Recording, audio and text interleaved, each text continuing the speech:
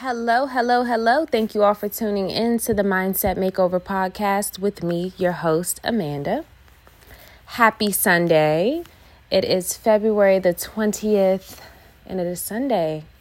I came on here because I wanted to talk about a topic about anger. I wanted to talk about anger, and today I was reminded of wanting to talk about that. I was not angry.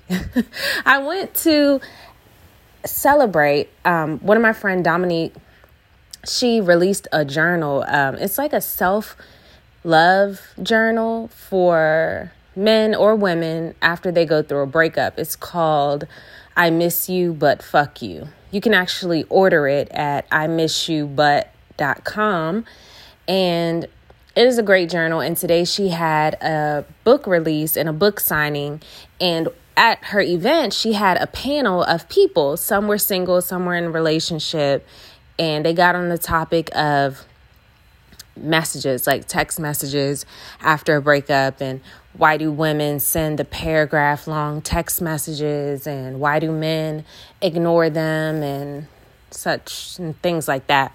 So one of the guys said that he doesn't respond to the text messages because he can't articulate what he's trying to say while he's angry. And I was like, oh yeah, that's because when you're angry, your IQ level drops 10 to 15 points. That's what I said in my head. And I'm like, damn, I've been meaning to talk about anger and IQ levels for like the longest time. So you notice I didn't really go on a rant today. I really got to the point of the podcast at the beginning.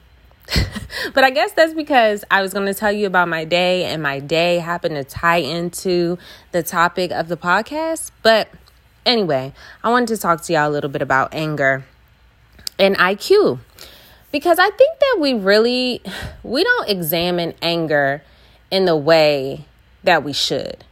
And honestly, we really should examine it.